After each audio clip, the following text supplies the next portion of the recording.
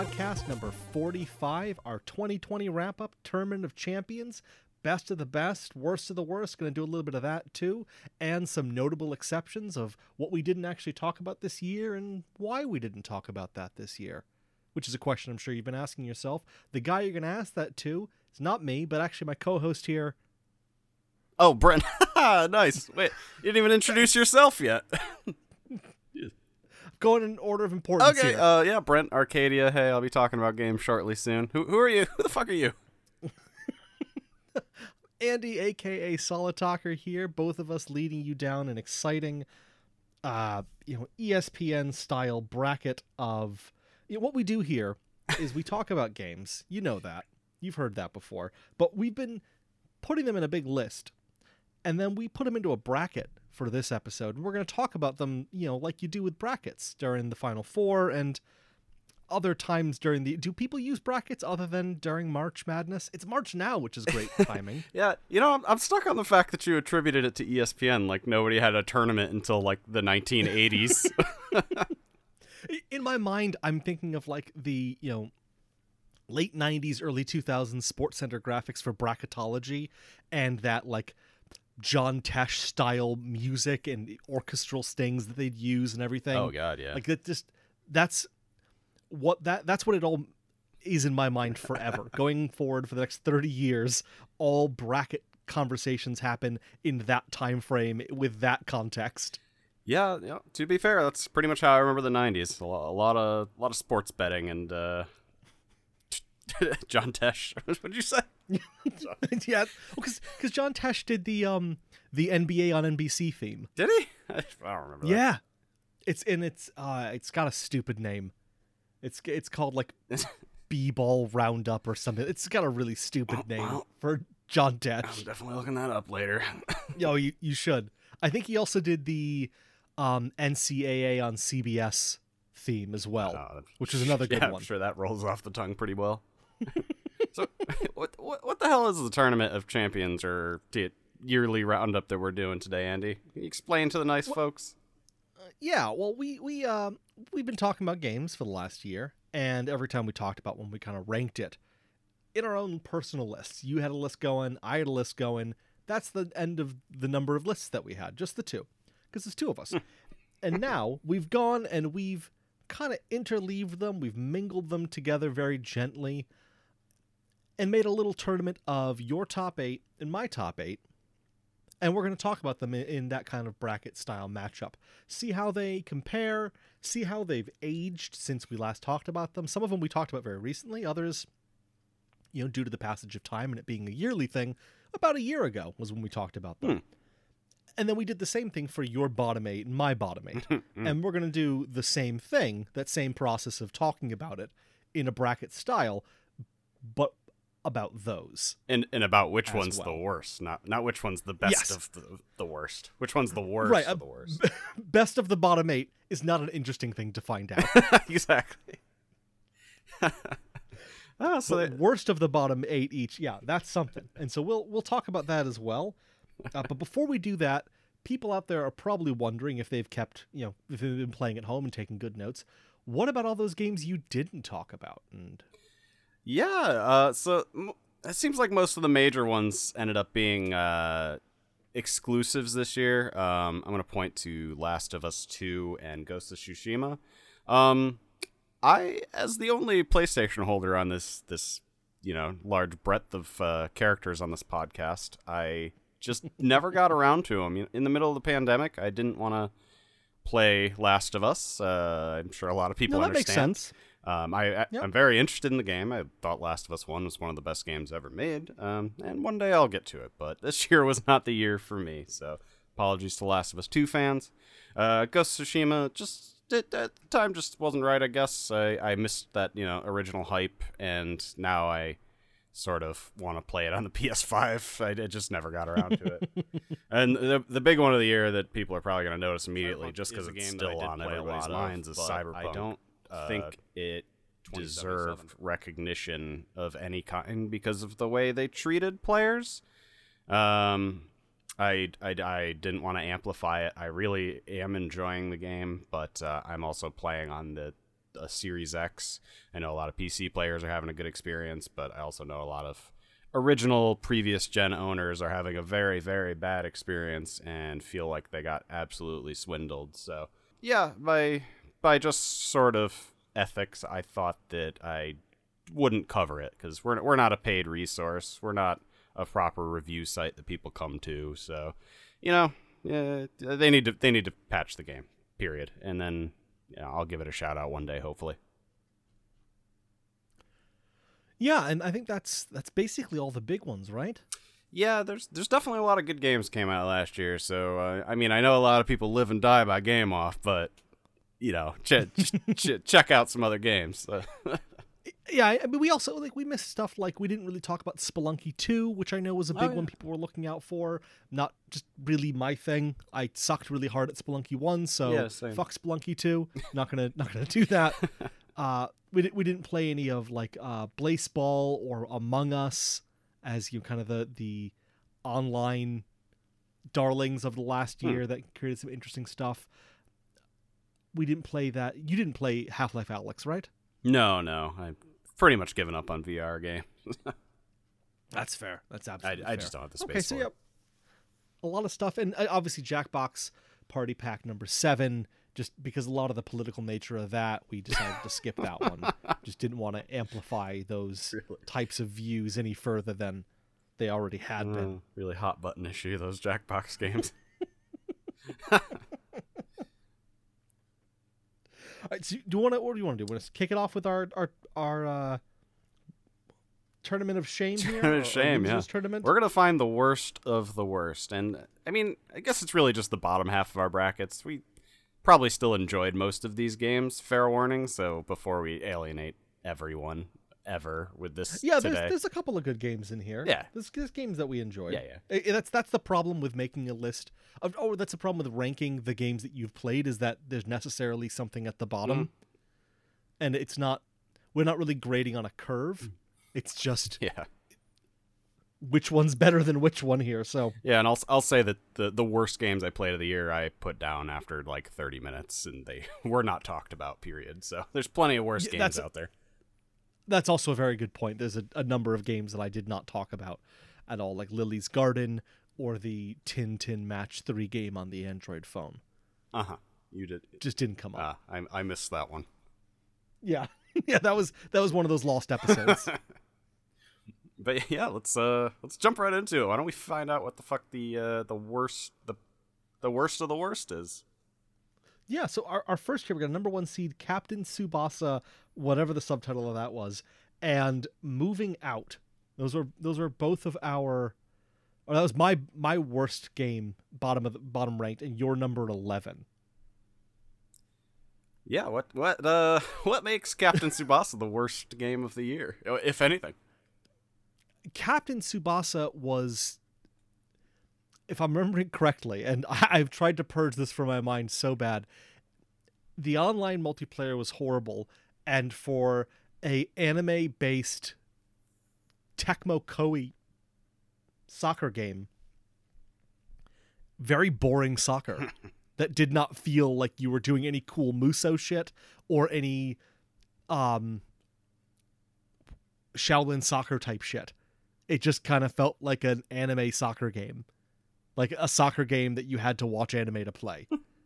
So, and again, the online multiplayer was horseshit. It required online connectivity just to boot up and check to see if there were any new things for you to download. It was just a bad game. Yeah, that sounds like rubbish. What about Moving Out? Moving Out, your number 11. Yeah, as like a janky physics game, that's charm sort of wears off pretty quickly.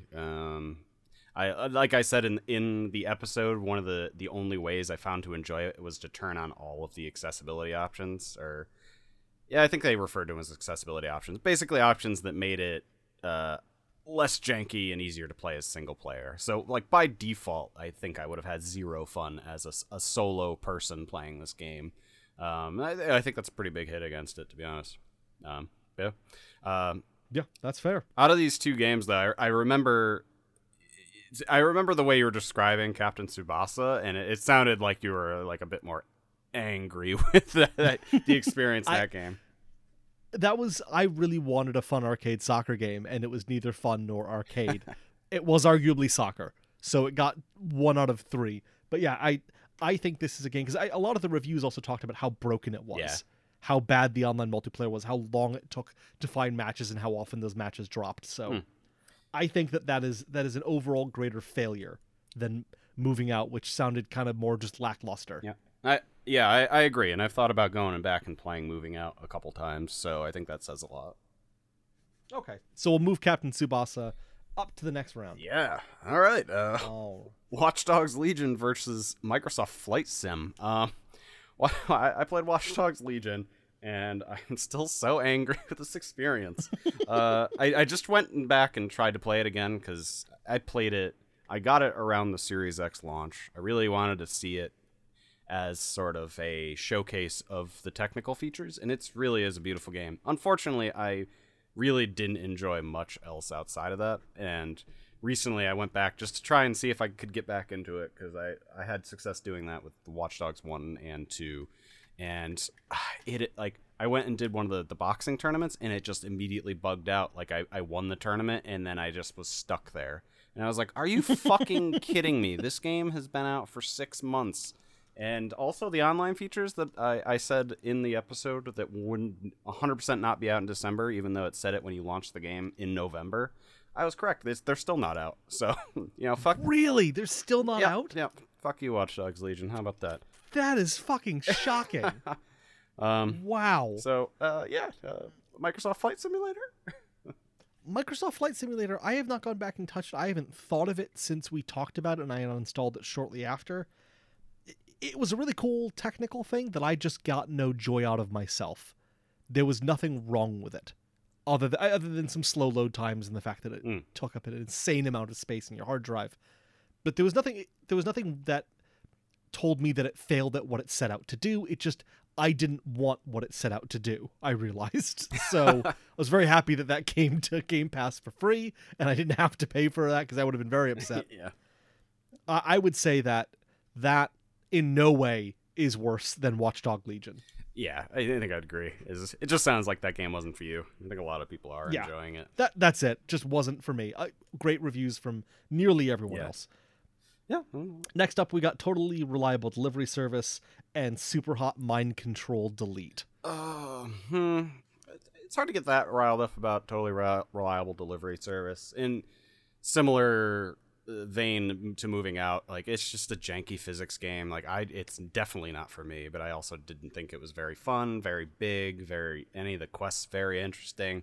I will definitely never play this game again. Super Hot, tell us about that.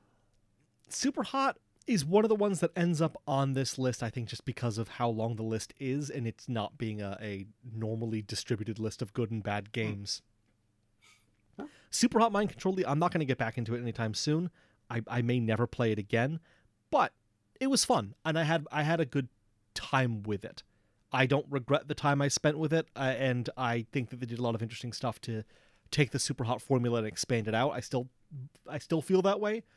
So I think that's just a generally good game that ended up on this list due to circumstances outside of our control. So I don't think Super Hot should move on. Right. I think Reliable Delivery Service should instead. Right there with you. Elderborn and Final Fantasy VII Remake. Tell us about, or pitch us on Elderborn. Why is that the greatest game of the year? Oh God, Elderborn. It's a game that I remember playing a lot of, and every time we do this, I see on the list, and I think, oh shit, Elderborn. God, I haven't thought about that game since the beginning of the year and the last time we recorded. Yeah.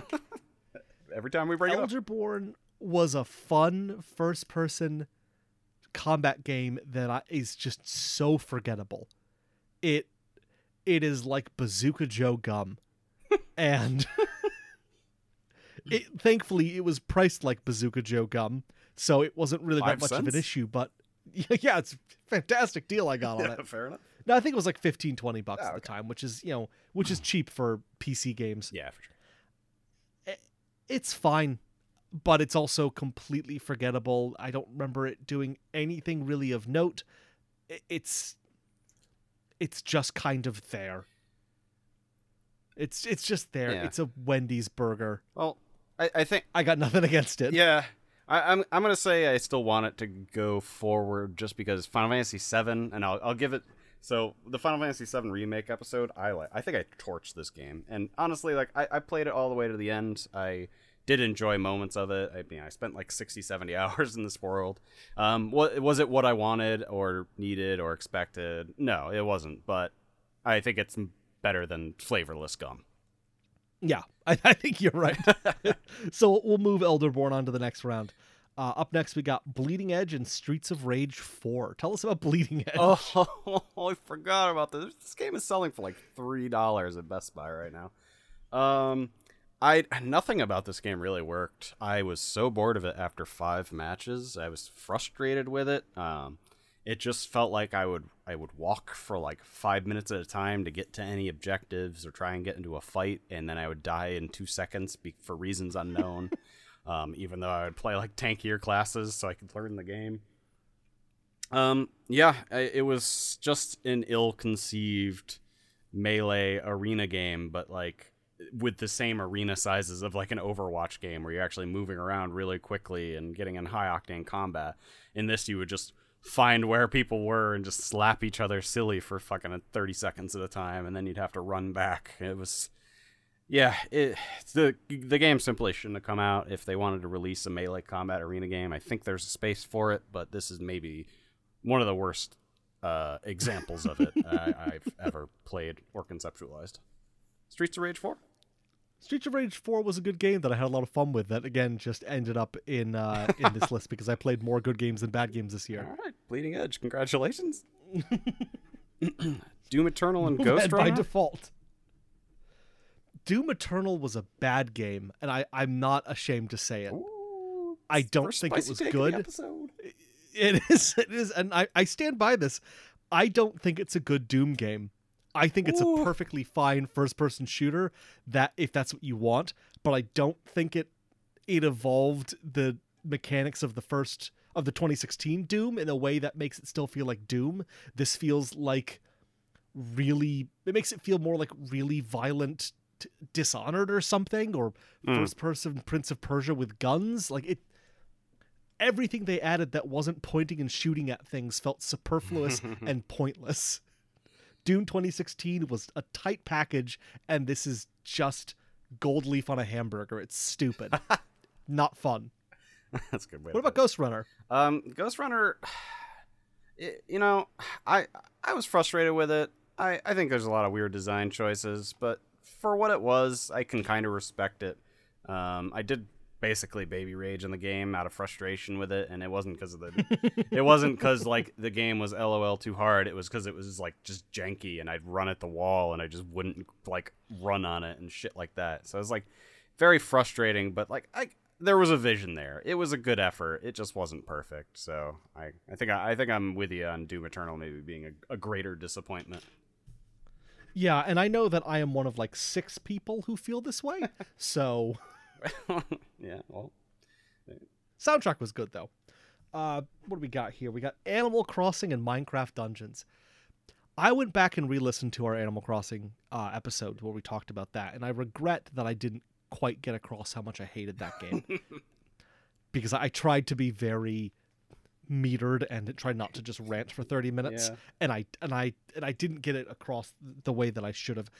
And Animal Crossing is a really difficult one, because if you were gonna ask me what game summarized what is the game of 2020, more than like the best game or the most innovative game, just like what is the game that it's Animal Crossing. It's 100% Animal Crossing. That was everywhere. It's what people were playing. It's what people got into, bought Switches to play. It was the game on nearly every facet of talking about games, both within the games industry and just in general pop culture. Animal Crossing was fucking everywhere. And it was the perfect game to come out during a pandemic. It's a bad game and no one should play it.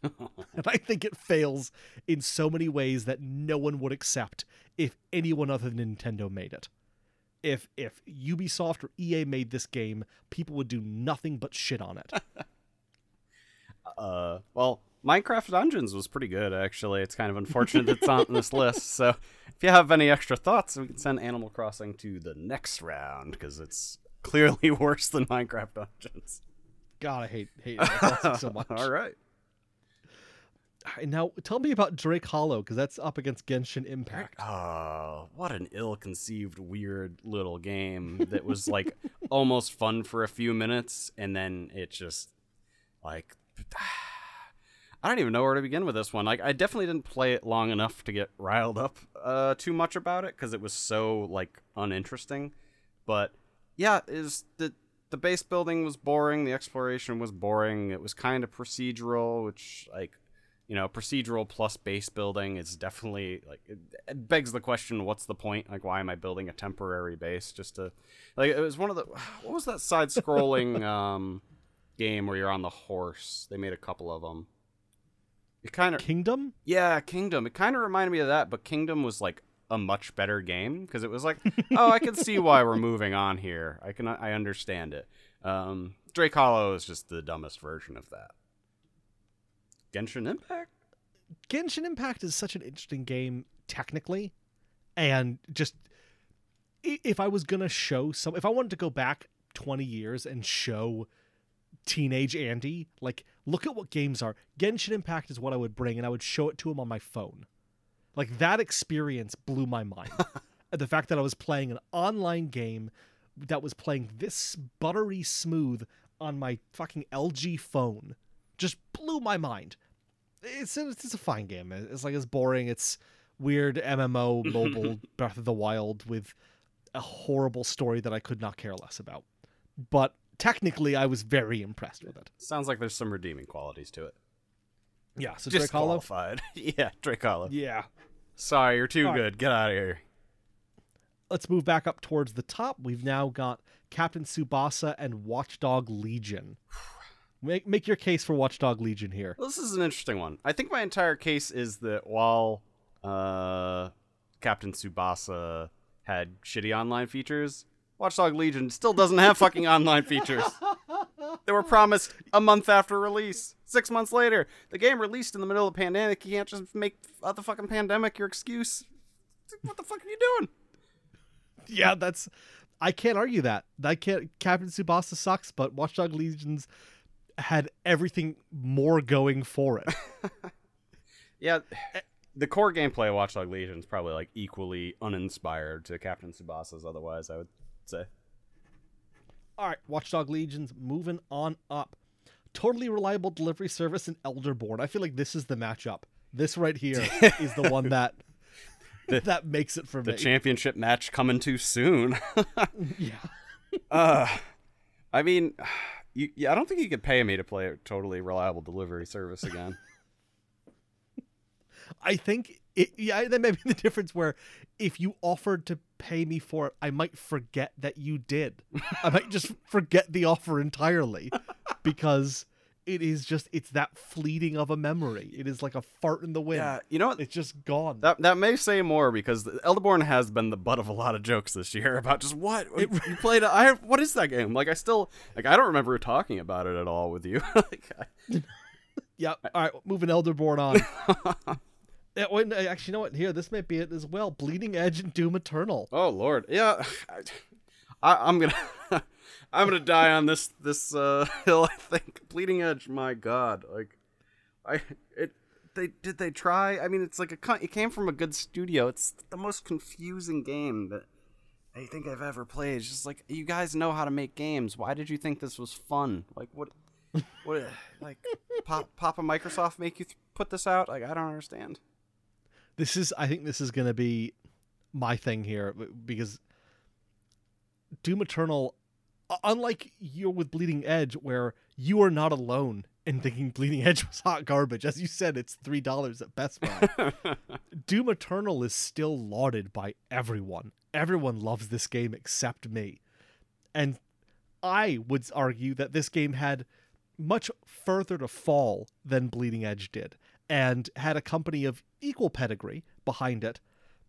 But I would be the only one saying this. This is me standing outside Five Guys saying, I don't think these burgers are actually that great.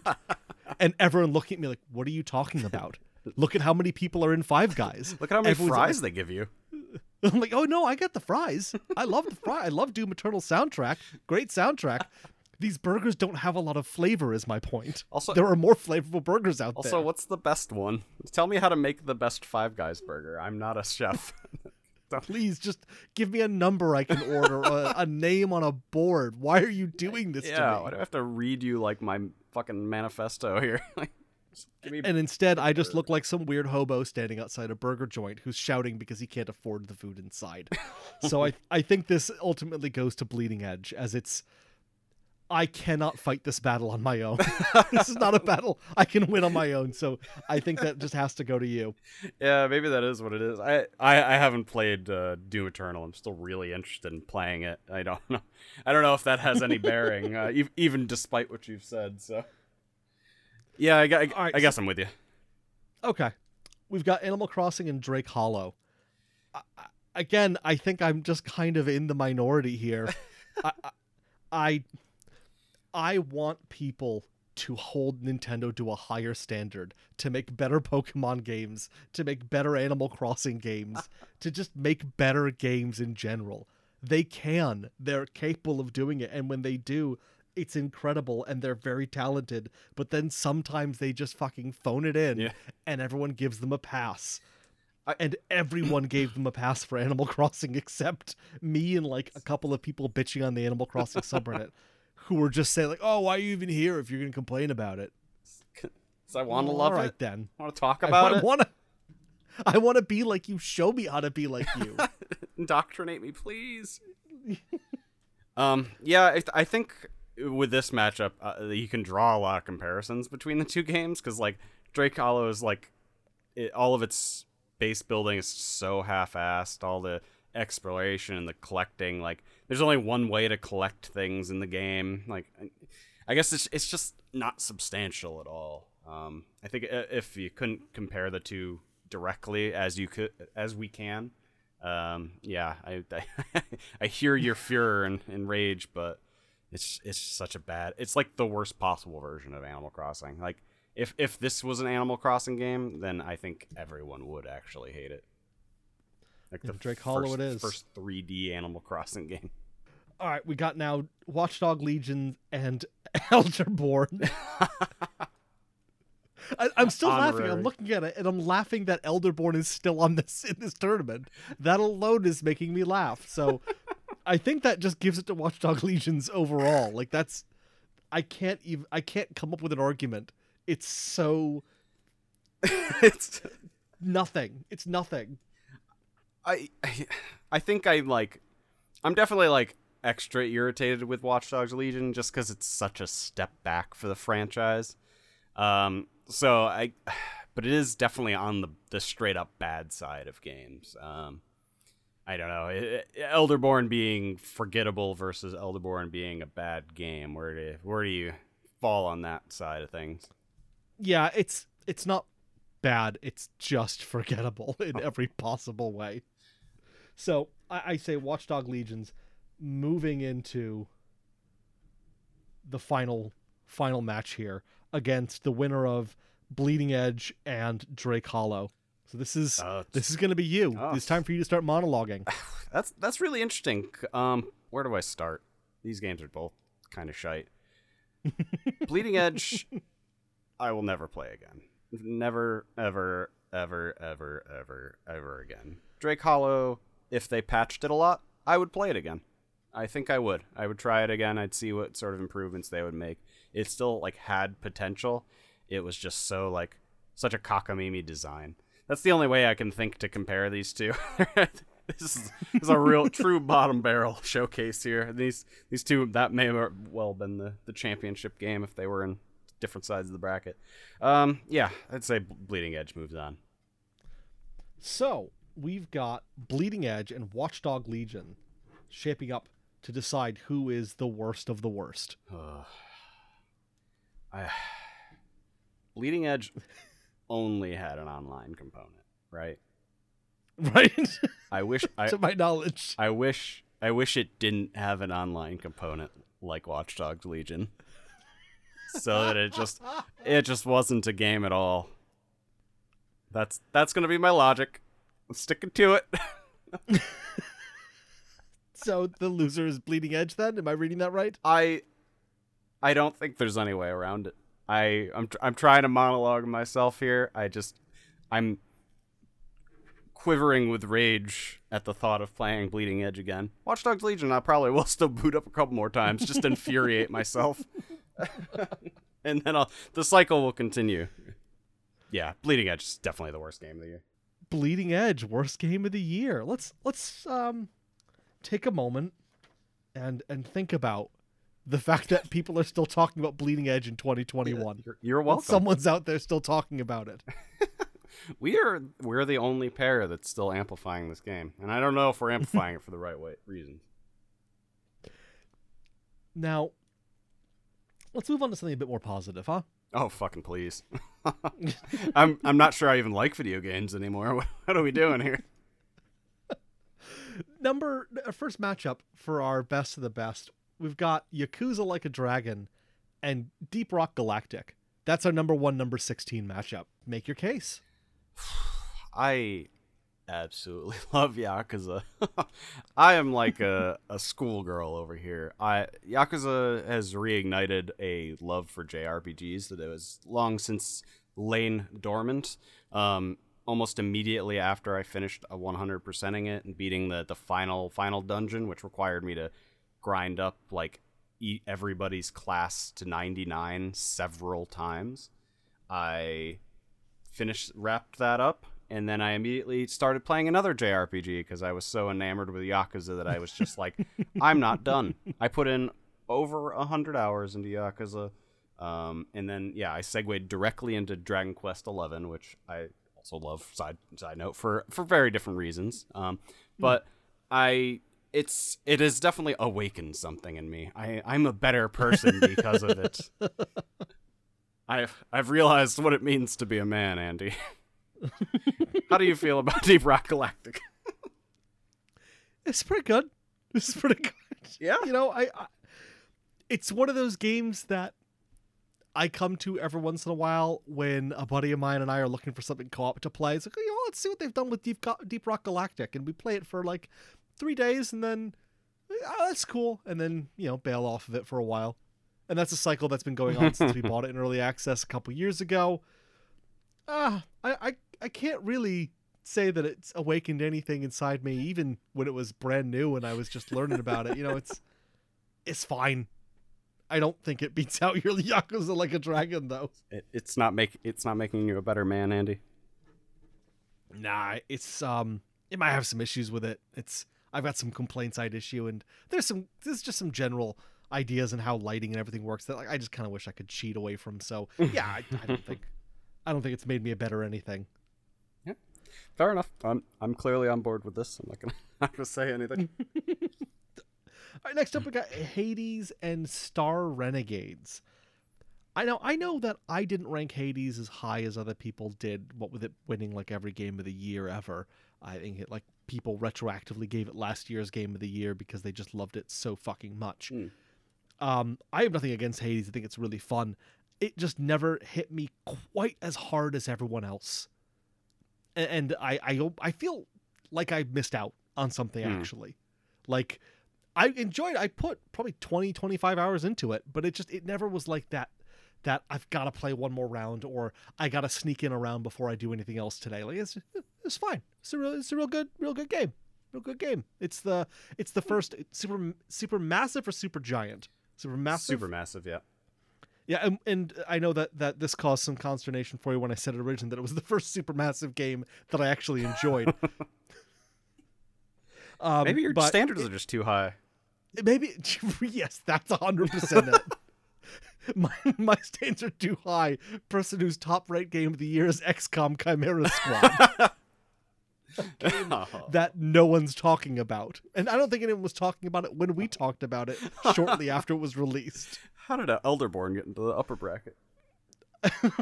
So, yeah, it's Hades is good. It's a really good game. It's a solid B+ from me.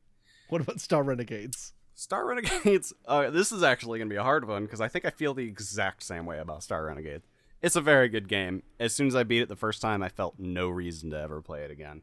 I saw they released DLC. I was kind of curious about it. I booted it up, and then as soon as I was in the open world, the overworld, I was like, I don't want to play this again. But like even one playthrough takes a while. So I probably put 10 hours into it, maybe a little more. Really enjoyed that one playthrough, but I don't know. It wasn't the roguelike that I wanted it to be. Like it's a roguelike up until you sort of finish that first playthrough, and then it just doesn't iterate on itself creatively at all. From what I've heard, Hades probably does a better job of that. Yeah, I think it does, and I have occasionally gone back and played more Hades. Yeah, like it's not something I've really like been champing at the bit to do, but you know, it's like Burger King. Yeah. Like I don't love Burger King, but Burger King's fine. Yeah. Occasionally I get an urge for like their original chicken sandwich or something. So I would say my push would be for Hades to move forward, because it sounds like I have a non-zero amount of enthusiasm for it, and you have zero. Yeah. I remember coming off the game and like really being like high on it, and then it just like continued to just plummet like a GameStop stock. Just wouldn't stop. JK, by the time this comes out, it'll be up again. I don't know shit about stocks. Yeah, I haven't checked it in a while, but I'm sure we're both broke. I don't like being poor, Andy. So, third matchup here, we got Murder by Numbers and Deliver Us the Moon. Murder by Numbers is something that I still feel really strongly about as a game that I'm glad exists. It's a hard one to recommend to people because it is an intersection of two very specific types of games that I know like two people who play.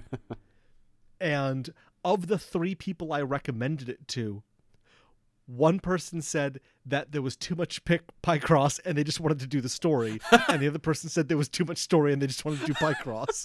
So I can't really like say that. Like I thought it was really nice balance. And the third person that I had recommended it to also enjoyed it. So, so there is a second Andy out there, because this There game is a was second definitely Andy out made me. for you. yeah, it was made for me. The only thing it's missing is some sort of weird hentai component to just make it the perfect game. But, you know, that's fine. That's fine. We can make this happen. Yeah, we can. I'm sure Hentai Picross exists out there. I don't know if it also is a Phoenix Wright game, but... I mean, you're like I really- literally filling in squares, so why not reveal the squares every time? Oh, it's so easy. Why didn't they think of it? They probably did. They just wanted to sell Because games. they're not perverts. Yeah, they wanted to sell games. They're I not. think Murder by Numbers is a really good game that would really appeal to a very small amount of people. And actually, as I've demonstrated with science, half of the amount of people that I thought it would. So, how was Deliver Us the Moon? Yeah, you know, I'll run with your thought process here. Deliver Us the Moon only appeals to one type of person, the person that really likes narrative games. There's technically combat in it, but it's really not. It exists in that you have to kill a few enemies, but it's not like, you know, swinging a sword combat. It's like, I think you have to shock them or something.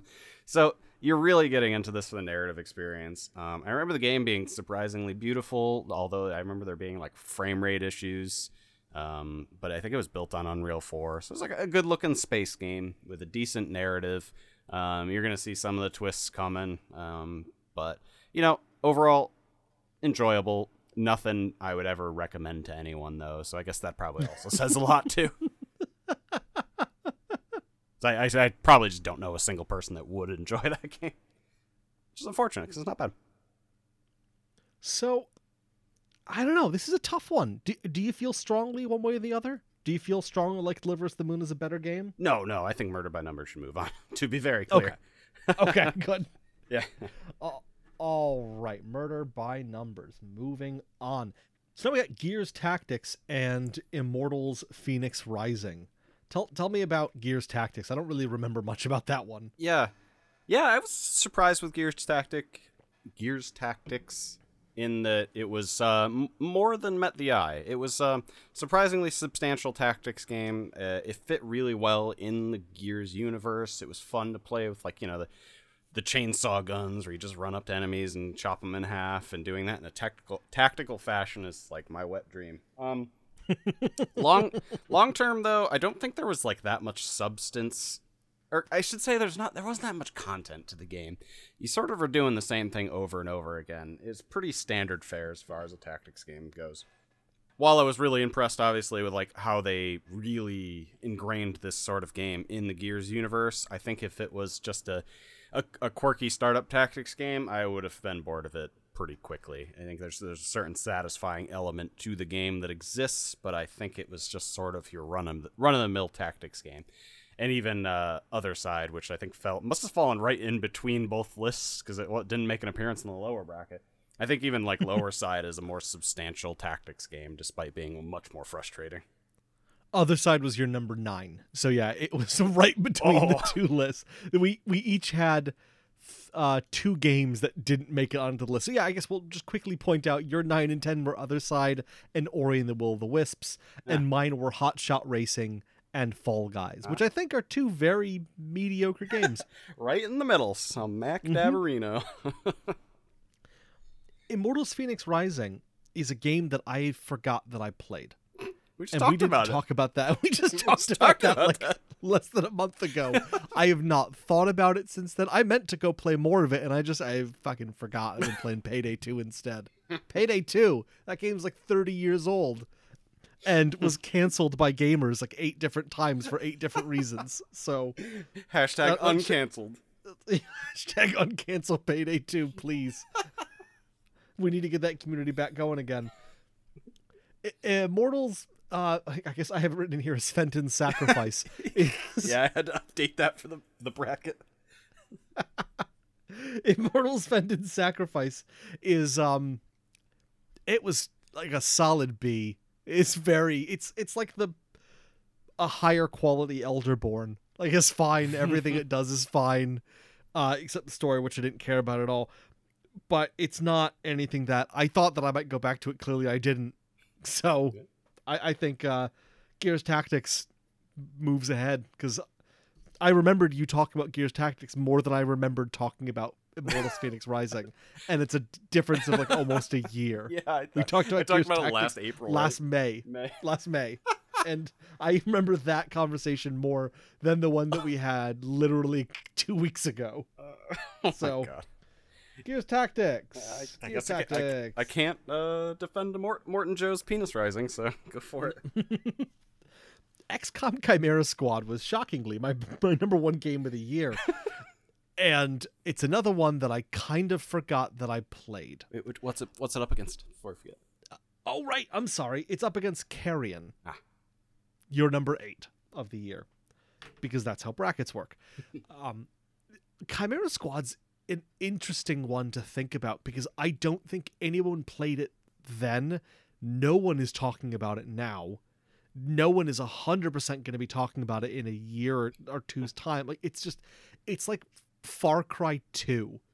Like, no one talks about Far Cry 2 except me. No one talks about Chimera Squad except me, apparently. It was a lot of fun for a very short period of time. I have nothing but fond memories of it. There was a snake woman in it that I thought was the greatest thing to happen in video games in a long time. Just the tactics and dealing with her. Was it because it was a hentai character?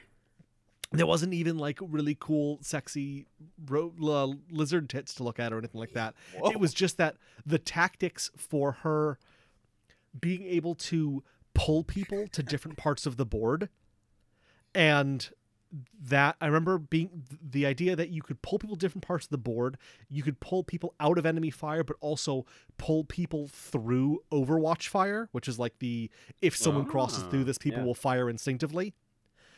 And so being able to pull people through that, being able to pull people in front of you to shield you from enemy fire, was just like, all of that was an amazingly interesting tactical puzzle that one character gave you. It was far more interesting than so much of the rest of the game. But I still think about that tactical puzzle, and that I hope someone will take that and build onto that into like that being its own tactics game, that kind of pulling you and pushing you across the board as part of a tactics battler. Because that was really cool. And like Disgaea has that a little bit with the throwing people. That is Disgaea, right? That I'm thinking of. Yeah. I think the Prinnies can do some throwing or something, and maybe some of the odd characters. Yeah, and so like that becomes part of like, oh, you can pick up a guy and chuck him there, and that can do damage. Yeah. But this was just really pulling that into a whole other world of being able to manipulate your own people and other people into danger, out of danger, through like really cool stuff. So that, yeah, I loved that game. Now that I remember that I played it. I was gonna say, you remember a lot more than I thought you would have. Once I got going, I remembered it. But it was, you know, like I had to get there. I had to get that momentum. Comparing it to Carrion, you know, I think I probably enjoyed it more immediately after, and I wasn't even that high on it then. As it's just stated, the things that I remember were sort of like the uninteresting exploration, some of the weird movements, the fact that enemies didn't respawn, so like once you did a zone you were just done, and when you had to like go and re-explore it to find some item that you couldn't get through to before, you just sort of slid through past everything. It felt more like a chore than it did a gameplay mechanic. It's the absolute most run-of-the-mill Metroidvania game you could ever imagine, even though the concept is very interesting. You're playing this big blob that gets bigger and eats people and is murdering people in this like underground military silo. But yeah, it just seemed like the gameplay was just sort of uninspired. It was much more inspired by concept choices than anything. So yeah, I'd say you still sound passionate about Chimera Squad, despite nobody talking about it anymore. Why don't we move Chimera Squad is kind of like being reminded of a girl you had a crush on in high school. Like suddenly it all comes flying back, like, oh my god, yeah, and when she in volleyball, like you hadn't thought about her in 20 years, but now the second that someone mentions her name, it all just comes flooding back to you. Oh, Daisy, I remember. Tell me about Dragon Ball Z Kakarot up against Monster Train. Oh, this is a weird one, because since we've recorded this episode, I've played Monster Train, and I played Monster Train a lot, and then I played Monster Train a lot more. So, fair warning, this is going to be a conflicted one for me. Do you want to just take both of these? No. But Dragon Ball Z Kakarot, I was surprised at how good it was. When the game first announced, it just looked like another absolutely undoable like anime property adaptation. I never had any hope for it. My expectations were nearly zero. I actually really enjoyed this game. It was a lot of fun. The exploration was substantial in some regards. You can fly around a lot. It feels really good. The aerial combat was surprisingly good. It was really a substantial game. I've never played an anime adaptation quite like it. I may never play it again, or play a game like it again. Probably won't play it again. I did 100% it. Yeah, I really enjoyed it. Monster Train. Monster Train is such an interesting game because it wears its inspirations like not even like on their sleeve, like literally a t-shirt that says we wanted to make Slay the Spire. But it elevated it with just doing obvious things and doing weird shit, and in extremely inelegant ways. Like there's so much of the conceit of Monster Train, that the core around it is weird and janky and kind of forced together, but it all works so well. It is so much better than it has any right to be for a game that is, it feels so much just like a couple of kids saying, oh my god, what if Slay the Spire had this? Oh my god, wouldn't it be cool if you could do this? Oh my god, we could make that game. Like, that's what it feels so much like. And so many of the things in that game are just like, oh yeah, we're not going to do that. We're just like, instead of that, like you go left or right and you just pick the thing. It's either left or right. We're not doing a whole map. We're not I don't know how to make that map. So just go left or right. That's what it's going to be. Like it has those moments where it almost feels like they just threw it in there because they didn't know how to do it the way that Slay the Spire does. not to denigrate them, because they're very talented what they did, but it just has those kind of moments. But it's so good. It's so much fun, and it stands on its own away from Slay the Spire really well. as like its own game. It deserves to exist. It can exist. It's not just something to play when you need a break from Slay the Spire. It is its own game in every right. Yeah, But there's I also 100% something agree. that could be said, the fact that like everything I've just said was just talking about Slay the Spire in a lot of ways. Well, we are in a Slay the Spire is post-Slay the also- Spire world.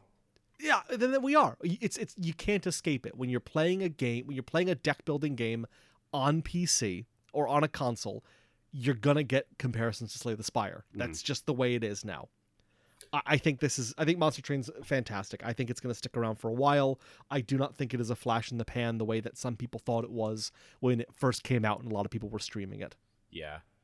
I'm constantly amazed by like you said, you go into it and it all seems sloppy, and then you play a ton of it and you're like, oh, I see exactly why they did that, or oh, this makes sense now. Now that I've played this enough.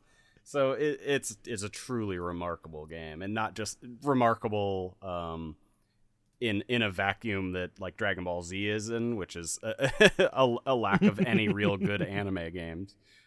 So I think I agree with you that or maybe I don't. I think Monster Train is the better game personally. I don't know how you feel. Yeah, I do as well. I think Monster Train is something that is going to be, that will continue to stand on its own, and in 10 years' time will be pointed at like it pointed at the way people point at like Saints Row, at the way that it was able to distinguish itself from a lot of other GTA clones that were just like games that no one talks about anymore, like True Crime Streets of LA or State of Emergency. Like Saints Row was able to find its own thing, and even though it felt janky at times, it was its own entity. Yeah. Monster Train is going to be that, and I would not be surprised if we get a sequel to Monster Train, and if Monster Train and Slay the Spire just please. continue to coexist. Yeah, that'd be great. I want a Monster Train 2 right now. What are we doing? Let's make that. This is also worth noting our first upset so far at the upper bracket. Oh, is it really? Yeah. Dragon Ball Z came in at the 7 seed, and Monster Train's at the 10. Not a huge upset, but it's happening. That is the benefit of getting in earlier or getting in later in the year. Yeah, getting that Oscar push in Monster Train. Yeah, exactly. So now we've got what do we got? We got Desperados 3 and Paper Mario: The Origami King. Desperado 3 is still a great game. I regret every day that I don't go back and do the last couple missions, because it's a really good game. It's a really traditional Western narrative that's really fun. The gameplay is really satisfying. It's clearly incredibly well designed. Like there's every inch of every placement of every object and every single NPC was placed with such care and consideration. It's unbelievable. That being said, game's certainly not for everyone. It's essentially a stealth top-down, isometric game. So I can see how watching a trailer may not be super appealing to most. It wasn't super appealing to me when I watched the trailer, but it came along with a free demo. Thank God I tried it. I've been in love with it ever since. Paper Mario? Paper Mario Origami King is simultaneously one of the best and worst Paper Mario games. I like the Paper Mario series a lot.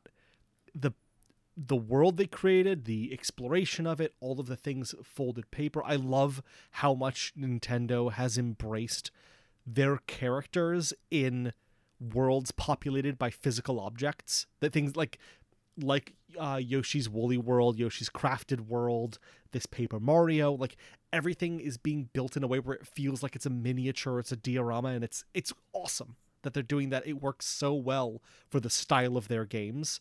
But the combat system in Paper Mario, The Origami King, is farts, and I don't like it. And it is the reason I stopped playing it, because I just got no joy from doing those combat puzzles, and I just had to move on to something else. So it doesn't deserve to go forward. Well, simple enough. Simple enough, yeah. I am still incensed that they changed the battle system that much. Still. And I will never play that game. I'm so angry. It would have been great. It would have been a lot of fun if they had used just the standard Paper Mario battle system.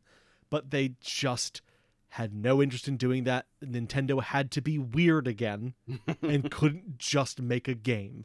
Just make a game like you did before, but with slight improvements. Just iterate on a thing you already had for once.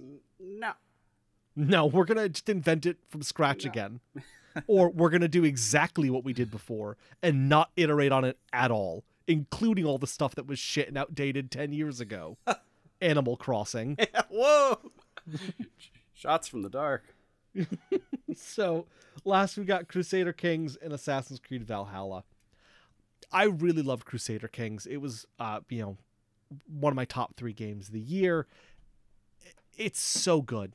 Everything about that, the way that the interface just tells you everything you need to know and makes it so easy to dive into every aspect, every little lever that's being pulled, everything that's being set in the game that causes things to run a certain way, made me feel really good about why things were happening the way they did, which is so important in strategy games.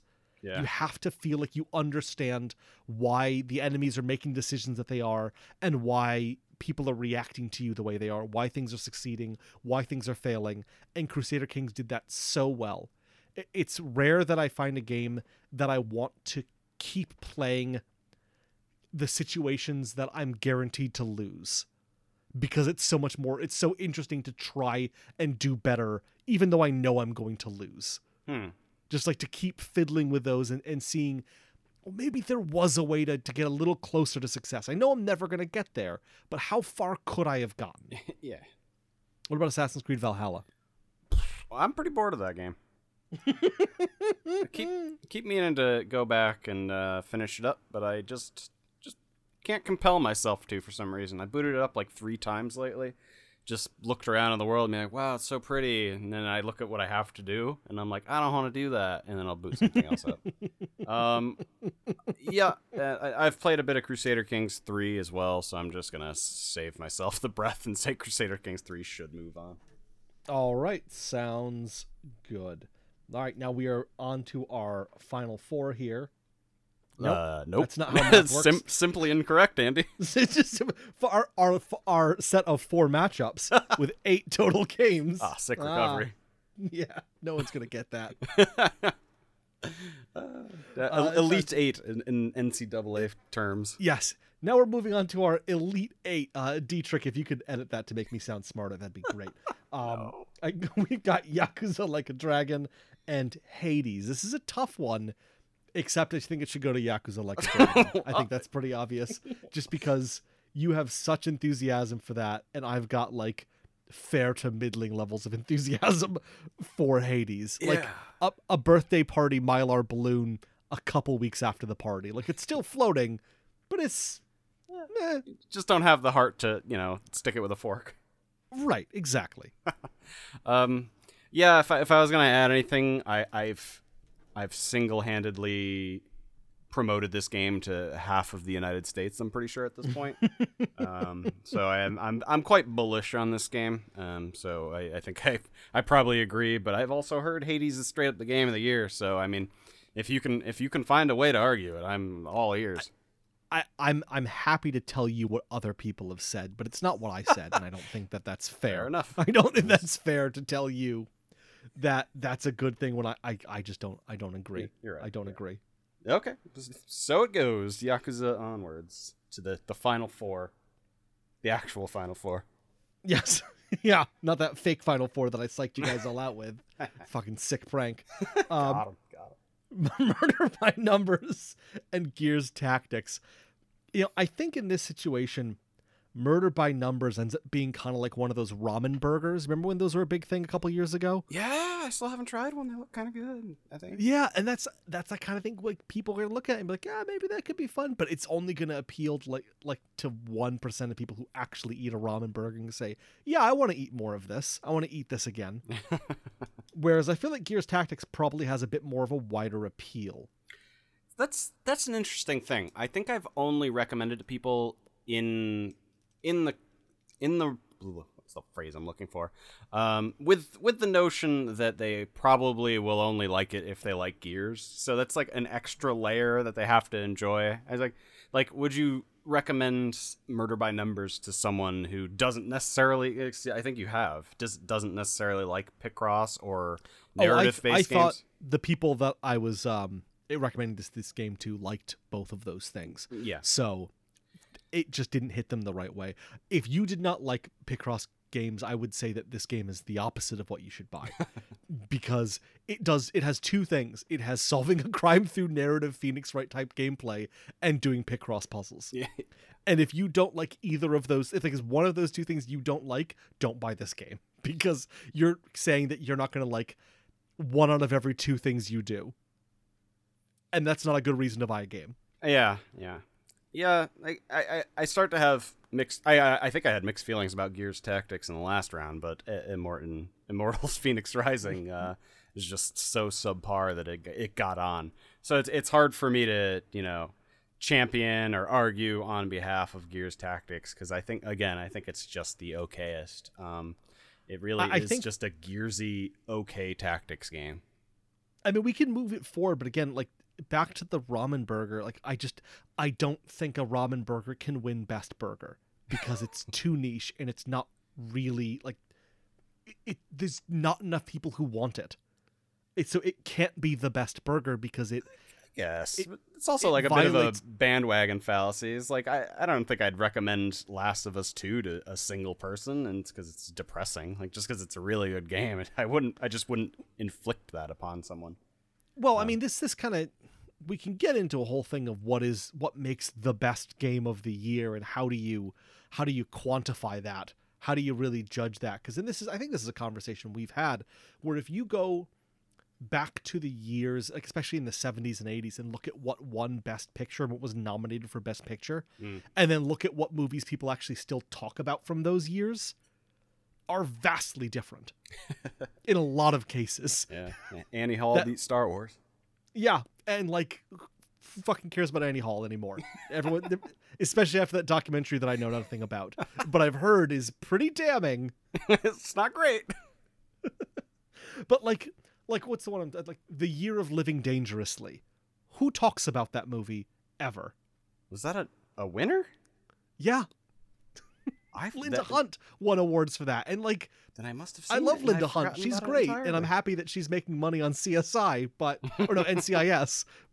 But like, Year of Living Dangerously. Who talks about that? Who talks about Shakespeare in Love anymore?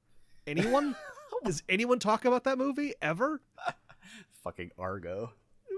Like the Argo, Crash. These movies. No one talks about these movies. Some of these are actually bad movies. And that's where, like, the concept of Game of the Year is such a weird one, because I'm sure we could go back and find back when there hasn't been something like the Academy nominating winning games for the same length and with the same standards and repeatability that we've had for, in games, that we do in, like, for the Oscars. But you could go back and look at what various people were saying was the best game of the year, and then look at what games people actually talk about from that year, and probably find a lot of games that people, what was that again? You're talking about what now? Yeah, I mean, on that notion, I don't know how much people will be talking about Gears Tactics in the future. I think it'll become essentially like Halo Wars. Like, a second one will come out, and then it'll die again forever, but it probably won't come out for 10 more years. Yeah, I don't know. I can't advocate for Gears Tactics in this case, and so if you don't feel at all strongly about Murder by Numbers, like, you know what, then I will advocate for Murder by Numbers, if only because I think it succeeded at everything it sought out to do. I think it's just what it sought out to do is extremely niche and has a very limited amount of appeal for people in general. It's, again, a perfect game for me, and I loved it. But it's also like the perfect game for me and one other person that I know. Yeah, I mean, you're right. Like, I don't remember people talking about it other than you leading up to its launch. So, I mean, it's an indie darling. Nothing wrong with that. I mean, yeah. Among Us was that until it exploded, right? Yeah, I don't think this is gonna have that same mimetic appeal, but it's not gonna be the next big YouTube sensation. We'll move it on. I'm sure it has a a great future for itself in this tournament. I mean, if you've been doing this at home, you can tell that it's definitely going to make it through a bunch more rounds. Oh, yeah. We've Easy got next round. This is an all Andy round. XCOM Chimera Squad and Monster Train. It's going to go to Monster Train because as much as I loved XCOM Chimera Squad that I'm remembering, I actively remember loving Monster Train throughout this entire year. Monster Train is a lot of fun, and I think has had an impact on games at all. Yeah, more than two people have talked about it. I played it in June. Okay, When we talked about it. And I still remember, I still like it. I still jump back into it every once in a while. Not often, not as much as I do other games, but it's at the exact same level of Slay the Spire for me, where I will jump back into it and have a little fun with it. I have not touched Chimera Squad since I beat it, and I doubt that I will. I will go back and play XCOM 1 or 2 or some other tactics game again before I touch Chimera Squad. So that's an easy one for Monster Train for me there. Wow, that's also a pretty big upset too. That was your number 1 seed taking down the number 10 overall, or getting taken down by the number 10 overall Monster Train. Yeah, the Cinderella story of the year. I'm sure there's some way I could co-opt that Trump Train meme that was going around for a while to talk about Monster Train, but I don't really remember it well enough. That is. So, well, you're lucky. You've lived a blessed life. We got Desperados 3 and Crusader Kings 3. Ooh, this is an interesting matchup. Yeah, make your case. Desperados 3 is a very good game that I also probably wouldn't recommend to that many people. It's a really hard sell. I really I have to sit somebody down and force them to watch me play a full mission and be like, do you get it now? Do you get it? And they probably still won't. But this game is just a beautiful symphony of things that occur, and it all comes together right at the end where the map shows everything you've done throughout the course of this huge maps that they build.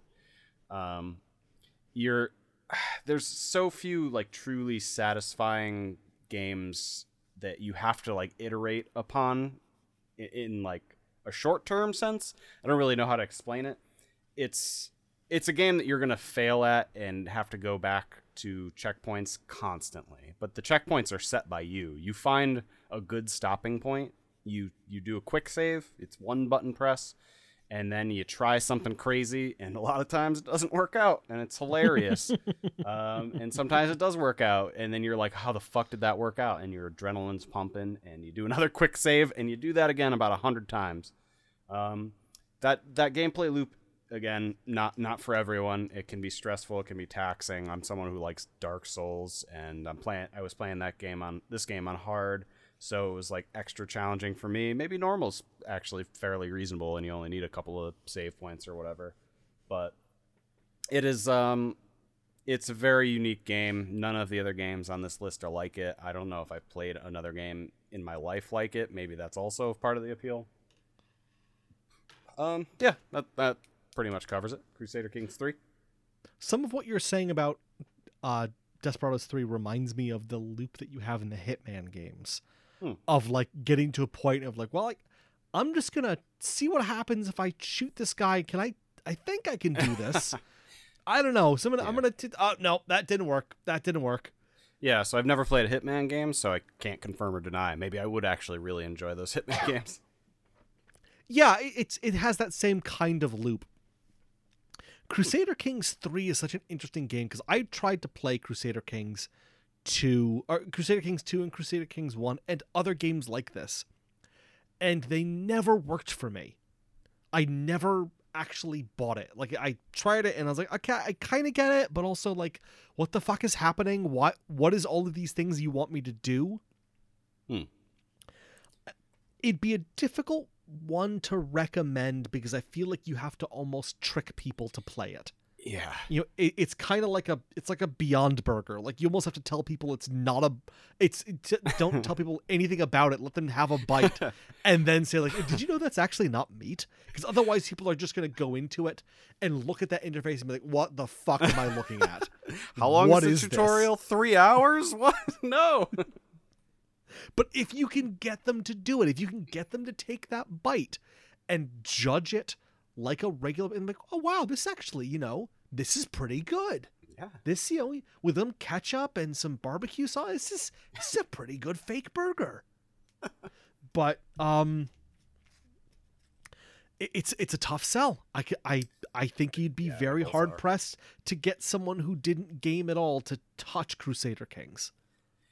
Yeah, I've also played Crusader Kings 3, and it really is the problem. Is like, look, if you sit down and invest 3 hours of your life to learning, like not just like going through tutorials. I'm talking about you're like learning dozens of systems. Like just sit there and absorb it all. It'll be the best time you ever spent because you're gonna lose 100 hours of your life immediately after. But yeah, it's very hard to sell to get anyone to sit down and actually do that.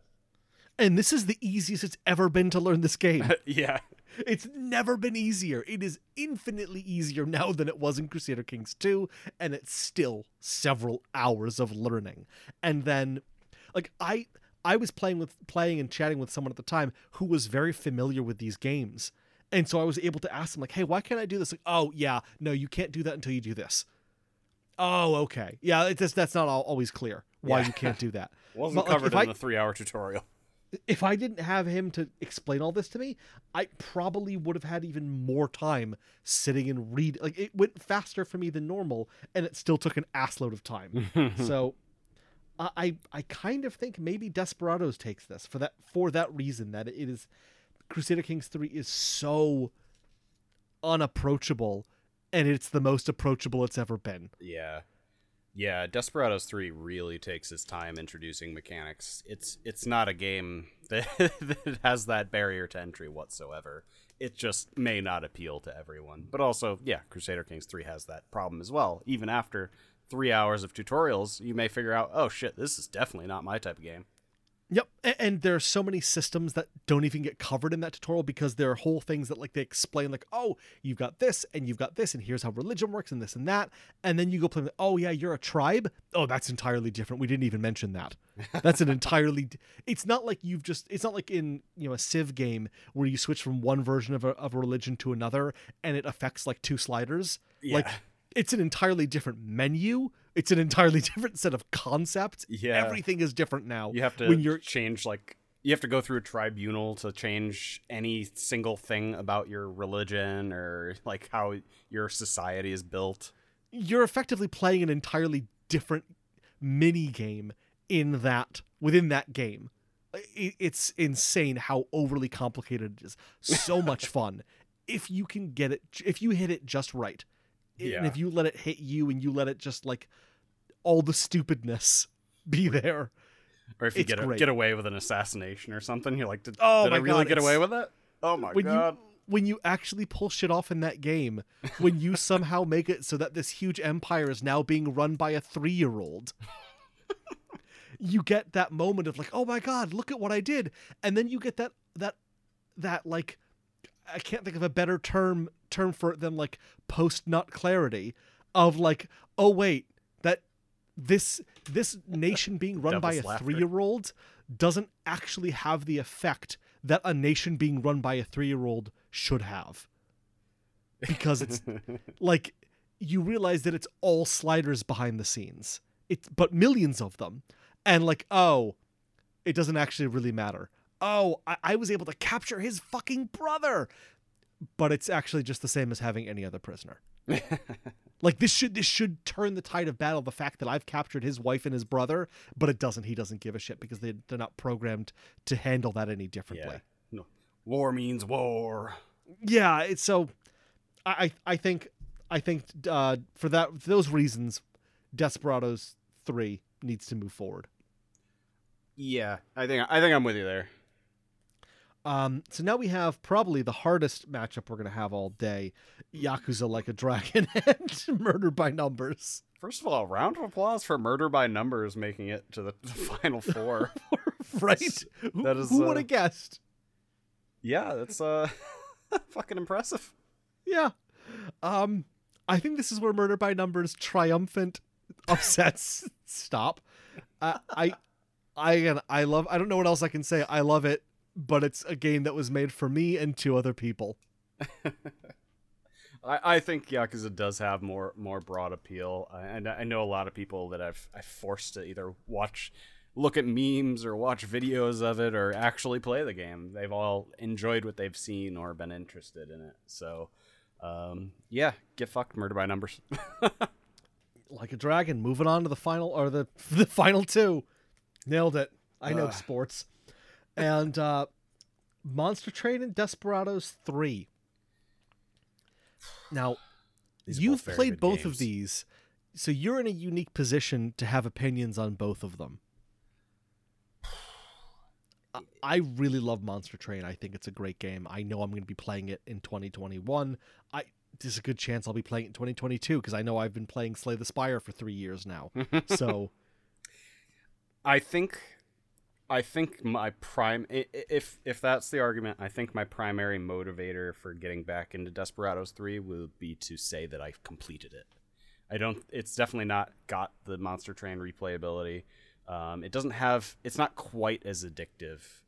Desperados is addictive in its own way, and it's like an extremely rewarding gameplay loop. And I draw Dark Souls comparison sometimes to it, but only not because of the gameplay, but because of that feeling you get when you successfully get through an entire map or a specifically tricky area or something. That's when the game really shines and you get that adrenaline hit that's sort of like no other. But Monster Train ultimately, I think, is the more fun of the two. It's the more accessible of the two.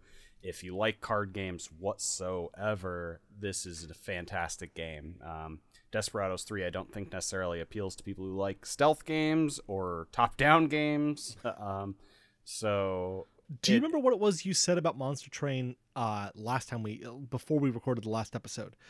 I'm trying to remember what it was that you said. It was some comparison you made of at the beginning of playing. You look at X and you think, "What the fuck are these? Get out of here!"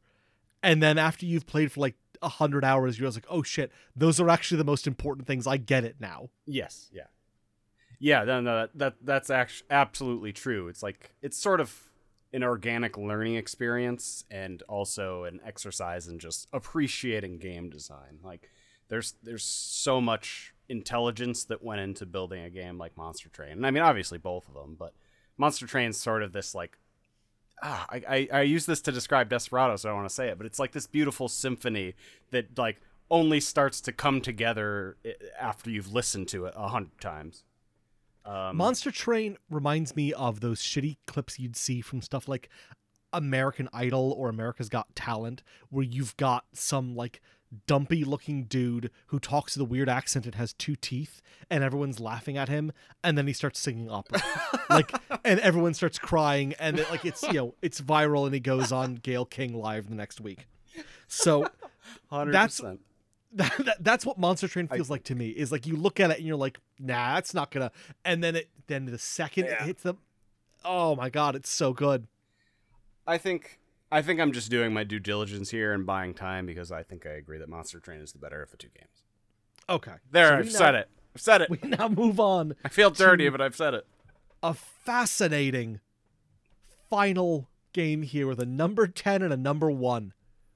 Monster Train and Yakuza Like a Dragon. Again, you are uniquely seated to talk about both of these games. This is actual what are your thoughts? This is actual madness, and I hate every bit of this. I don't remember being this conflicted last year. No, nor do I. The weird thing about this is both of these games came out quite a while ago. Yakuza in November, and I started playing it immediately. And Monster Train, you said you played it in June. Probably came out a little earlier than that or something. Yep. I played both of these in the last 2 weeks. Quite a ways after when I first started both of them. Quite a ways after when they were released. They're both such good games. I don't even know where to begin. Andy, take it away. You figure this out for me. I think that Monster Train being here, because last year our final was Outer Worlds and Control, which was our number 2 and number 3 seed in that bracket. And very, again, Number 3 and number 4 seed, really interesting that was our final matchup. But both really good games. And now that I've gone and I've played Control since then, I feel more confident that the decision we made back then was the right one. Control is just a better game. I loved Outer Worlds, but yeah, it's just a better game. Yakuza Like a Dragon would have to be really, really fucking fantastic for me to think that it's better. Monster Train has beaten out 4 games in my mind that are, it is, looking at my top 8, it's the best of all of them. As far as just an overall, I think it's a better game than Hades, just as far as the engagement, the level of strategy, the complexity of that strategy, the way that strategy dawns on you slowly over time, and the way that those combinations of characters and cards and upgrades in those cards, you make those clicking very much like Slay the Spire, in that, oh shit, they'll let me combine these 2 things. And that'll be horribly overpowered. I can't believe they're letting me do this. Oh man, yeah. And then you feel so smart and powerful. And then the game so effortlessly points out, like, yeah, but you forgot about this. You left that wide open there. You put everything here because you were so clever. And now look at this. Look at that. You just, that window right there. Right there. I can just go in right there and you're done. And, this game is so much smarter than I am. This game, this little 3-tooth dumpy man on stage is so much smarter than I am. Oh, Andy's wearing me down. Oh no. And it has, because that package of it being a 3-tooth dumpy man is there the whole time. It's always disarming. It's always making me think that it's a little like, there's that, that just looks like a xenomorph. Come on, guys. What are you doing? Did you put any effort into this? You put a lot of effort into this. Like, I get that that's just a xenomorph and like, that's effectively poison from like Slay the Spire's poison mechanic. Yeah. But also the frostbite. Yeah. But also, yeah, I couldn't remember the right time. I was going to say ice, but yeah, frostbite. Like, that's just effectively poison. But also it's so disarming how, I would almost bet that it was intentional. There's a part of me that would believe that it's meant to throw you off and make you feel stupid when it just proves how much smarter it is than you. Again, I mean, in that regard, I think maybe too much praise, but I agree with everything you're saying. Well, because I can't say anything about Like a Dragon, so all I can do is argue on Monster Train's behalf. What I'm going to have to do is reach deep down into my bowels and find everything I didn't like about both games, and then we'll have to maybe take it from there. That's fair. Monster Train recently, one of the things that sort of burnt me out on it is if I fail a run, I'll typically change up my combination. You talked about it in the episode, but there's 5 different races, and basically you play as a primary race and then like a backup race, which has like different the cards from the other deck without having a champion from that deck.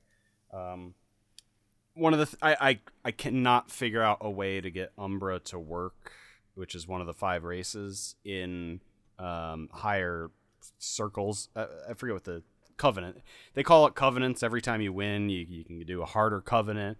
I think I'm on 19 or 20 right now, and I haven't been able to do a single Umbra one, and I've tried every possible combination multiple times because I keep thinking that there's got to be something that I'm too stupid to understand, because in this well-designed game that like clearly they must have put something in here that will work, and I keep trying it, and I keep hoping you'll get that like Slay the Spire moment where it's like, oh, I get it now, like I can do this combination, but I haven't been able to figure it out for an entire race in the game. So that's very fair. Some races are clearly much better than others. For a while I was just like cheesing the Cultivate strat with the Awoken, which is like the plant girls. Yep. Yep. So you basically like you do this Cultivate strat, you only need a short board, so you don't need to expand it that much, and then you're just sort of building up this one creature, and they have like multi-strike creatures. This is all inside baseball. But anyway, I basically just ran that train into the ground, and then I was like, this is too easy. Now I have to figure out how else I can play the game. So where the game sort of falls apart to me is in like I guess in the later challenges, especially because the early challenges, like I didn't lose a run for like my first 3 or 4 runs, so I was on like Covenant 5 before I was finally starting to, hit a wall or so to speak. So yeah, I just for the sake of argument, I'm speaking about this. Yeah. Yakuza is very different in the sense that it doesn't feel well designed. It feels homage-y in a lot of ways. It's so over the top that you can't help but smile constantly by playing the game, but like they spent so much time making a fun and enjoyable experience that they didn't spend any time like really fine-tuning the game. A lot of money is spent in the cinematics and the animations, and it's a good-looking game, but it's not next-gen good-looking. They have an update for Series X. It's been out for a while. I think the PS5 one just launched this week, and I don't think people are going to see that much of a difference because that's not what you go and play those games for. But it's stupid fun. I think part of you has to maybe enjoy Japanese culture, which I do. Probably have to enjoy some anime tropes, which they sort of come out in a lot of the characters. A lot of the characters are weak, although the main character is one of the best main characters in any game. So I probably gave it a little bit of slack there when I was originally talking about it. Yeah, I mean I laid it all out there. I mean, yeah, it's tough. This is tough. I love Monster Train. I think both of these games are a bit. They're not something that I could just give to my dad and have him enjoy, in the way that something like he could probably enjoy something like Flight Simulator or I don't know, nothing in our top 16. But maybe it's not a very approachable. Neither of them are very approachable. There's kind of a lot of they're both niche-y for sure. It's impossible to make it anything else. Yeah, and I think they both come from very different angles. Like a Dragon is, from what you've described and everything I know about it, it is premier. It is top shelf. Everything that went into it is top shelf and makes a lot of sense and was well thought out and well designed and had a lot of effort and time and money put into it. And Monster Train kind of, and again, I feel like I describe it like this is two jackasses who made this game by accident. And I know that this is a team of people who worked hard on this game. I don't mean to denigrate it at all, but it almost feels like something that's a bit more homegrown, which it obviously is, and something that surprises you with how much you enjoy it. Yeah. Again, because of that, it's like a diner burger or something. Like you don't expect it to be the level of the amount of umami flavor and juices, everything out of it that you do. Whereas Like a Dragon is a much more a very fine meal that surprises you with how good it is. Yeah. I will say, if I was gonna super simplify it, Monster Train is probably the better designed of the two games. But Yakuza is more of a complete package. I think that the people that built Monster Train are definitely sophisticated card enthusiasts. That being said, Yakuza also builds on 10, 11 games, slowly and iteratively and with great consideration over the course of, I think, 20 years at this point. So I guess that's probably a knock on Yakuza. It without its past, it wouldn't be as good as it is. Whereas Monster Train is sort of a bolt from the blue.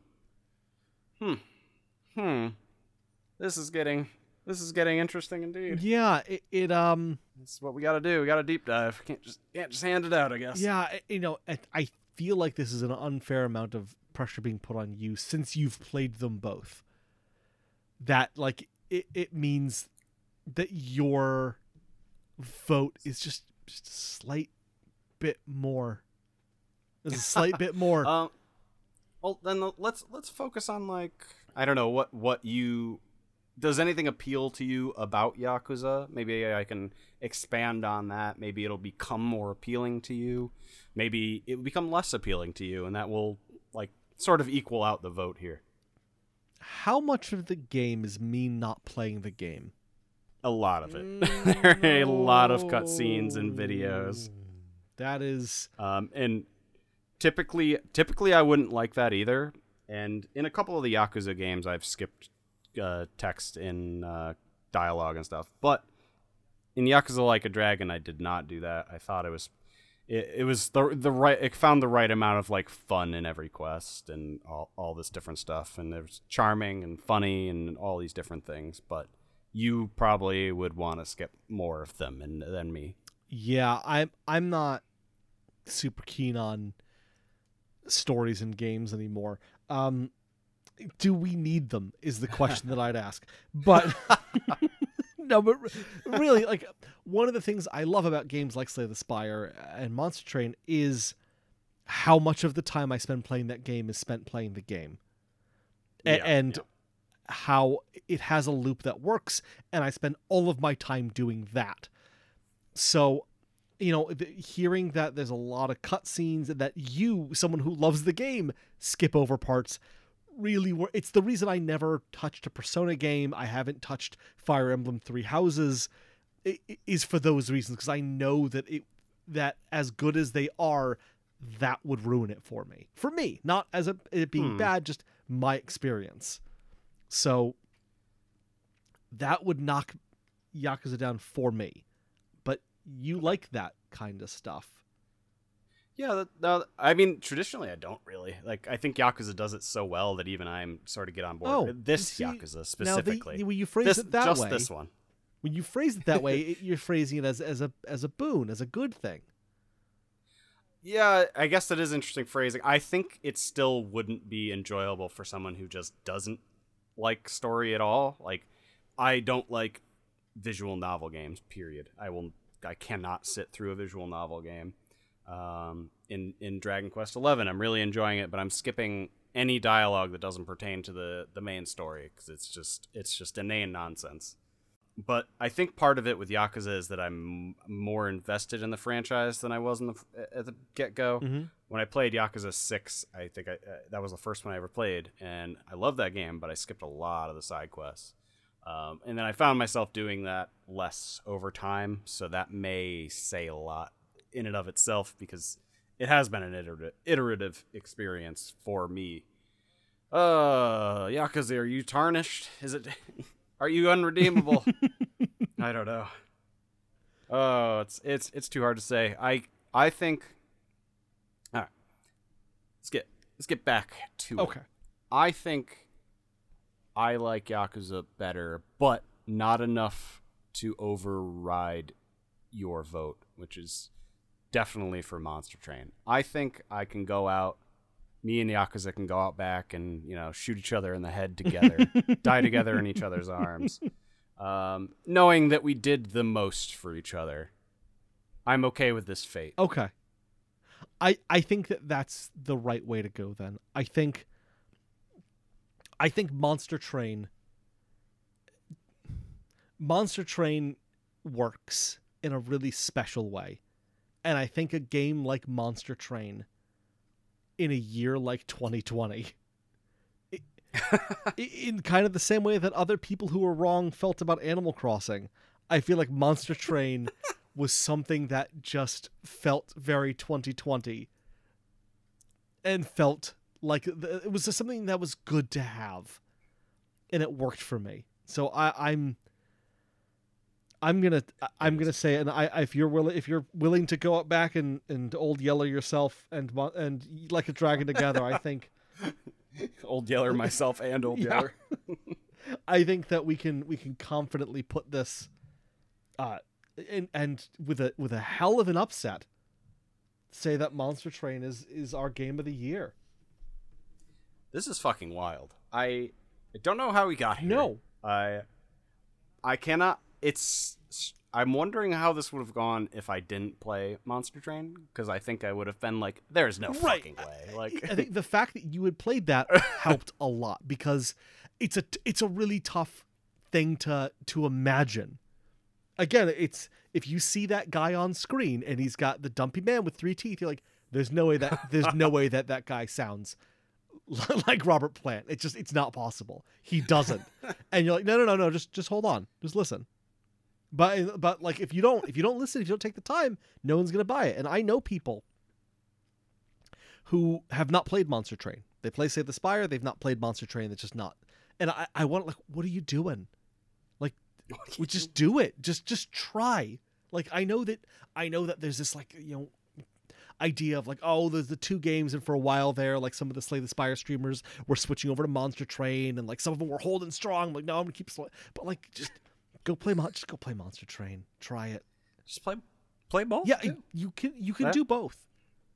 I mean, we have a lot of regret for not representing Slay the Spire last year because of a strange technicality, but yeah, these games deserve recognition for sure. Like, I'm not angry or disappointed that Yakuza lost, because a very, very, very, very good game won. Now, if you remember last year, we did state at the beginning of our bracket breakdown that this was to decide what game was the best other than Slay the Spire. Other than Slay the Spire. Because we didn't officially rate it. No, because it was obviously the best game of the year. And I feel almost better now that I'm remembering that, knowing that it was followed the following year by Monster Train. So I can only giggle at how excited I am to find out what roguelike deck building game 2021 is going to give us. That is just absolutely sweet. That's just going to take us away to a magic place. Why was Monster Train so low on your list? It came in here at seed 10. I don't know. It was number 5 on my list, you know? That's the way that Oh, did I fuck up the seeding? Oh, that's probably my fault then. Oh, no. Well, maybe you did. I don't know. Who cares? Even a seed 5 coming in and taking it. It's still great. Yeah, it really is. What a great game. It really is. And I know that there's more content coming out for it in future. I can't wait. Oh shit! Yeah. Really? Tell me. No, that's all I know. I just know that that's the case. Oh. I know that that's the case. So. Yeah. I think one thing I'll say too is that, like, in a lot of ways, I've enjoyed playing Monster Train more than Slay the Spire. I'm not gonna take a stand here. I'm not gonna say one's better than the other. But I find that, like, the fact that there's less variation within each race makes it a little bit easier. Like, there's still so much randomness, but it makes it a little bit easier to control your deck, which makes for a more fun experience, because, like, there's only a few different ways each race can go, whereas in Slay the Spire, you can build, like, 20 different decks, but you need to get really lucky for a lot of those decks to work. Yeah, there's some of those setups that you look at, you're like, I don't know how many times you had to play. Watching streamers, like, how many times you had to play to get to the point where you were able to run that to the end.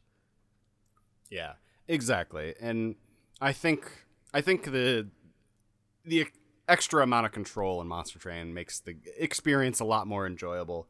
Whether it's a more satisfying for the hardcore audience or not, I don't really care. But it's a fun experience. Well, all right.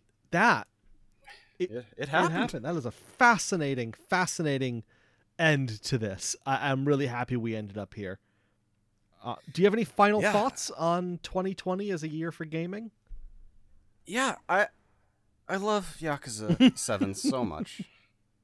I love it so much. Everyone should still play it, even though it's the first loser or the last loser. However you want to look at it.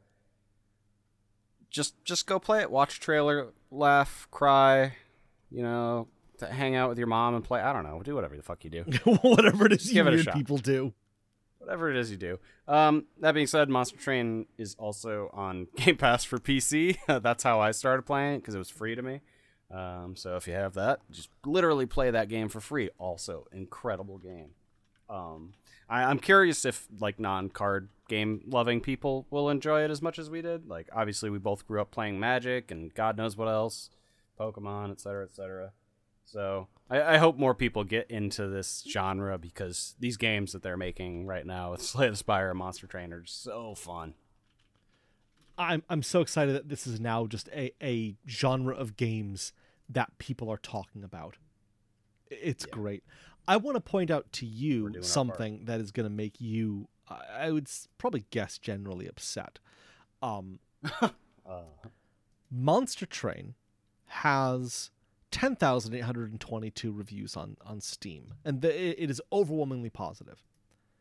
Yakuza has 5,837 reviews on Steam. Again, Twice as many people have played Monster yes, but also overwhelmingly positive. Murder by Numbers says 474. That's not my point. Do you know what game has almost more reviews than Yakuza and Monster Train combined?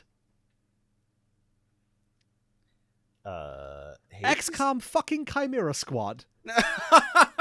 Did all this shit talking about how no one was playing this game. Like, how 15,000 people reviewed mostly positive. No one fucking talks about Chimera Squad. I've never seen a single GIF posted on Reddit. I've never seen a screenshot anywhere. I've never seen anyone reference this fucking game that wasn't in a conversation with me that I started. You PC gamers and your ability to quickly launch games, you're just moving on to the next thing so fast. I don't know why that is. That's so weird. It has almost as many reviews. It's at 15,555, almost as many as Yakuza and Monster Train combined. Huh. Well, I don't know what to do with that. I don't know how to process that information.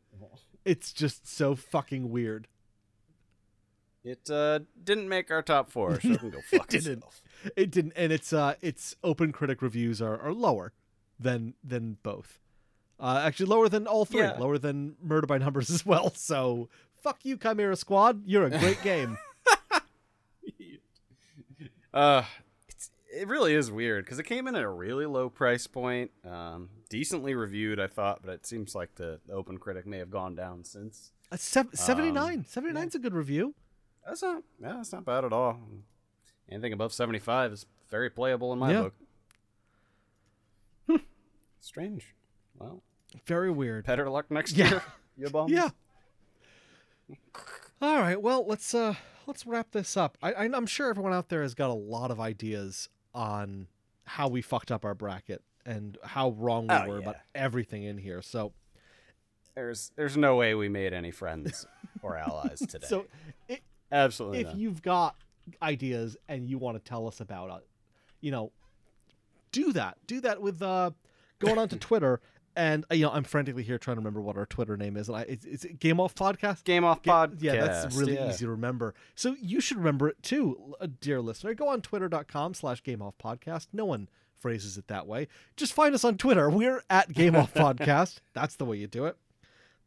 Tell us why we were wrong. Tell us why Monster Train isn't the greatest game of the year. You're wrong for saying it. We just proved it with science, but you just still, so many facts coming at you. Like, we got numbers. Where's your bracket, asshole? Where's your bracket? Tell us what you think. Give us a review on the podcast review portal of your choice, preferably iTunes, because it's the only one anyone fucking cares about. And we'll take a look at it. We'll read it or we won't. But we'll just know that it's out there, and we'll know it's out there, and that works, and it gets the algorithm juice flowing and everything. Yeah, those likes and subscribes, they go a long way in keeping us making new videos, I guess. Videos? What do we do here? This is a YouTube channel, right? New podcast. Yeah, that's it. New podcast is a YouTube channel.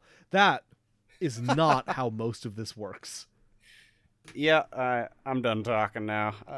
I've been Brent Arcadia. I'm signing out here. Andy, take us away, please. I've been Andy Solitalker. Thanks for joining us for another year of Game Off Podcast. We're looking at a good one coming up, so stick with us, and we'll give you some time. Woo, 2021. Bye.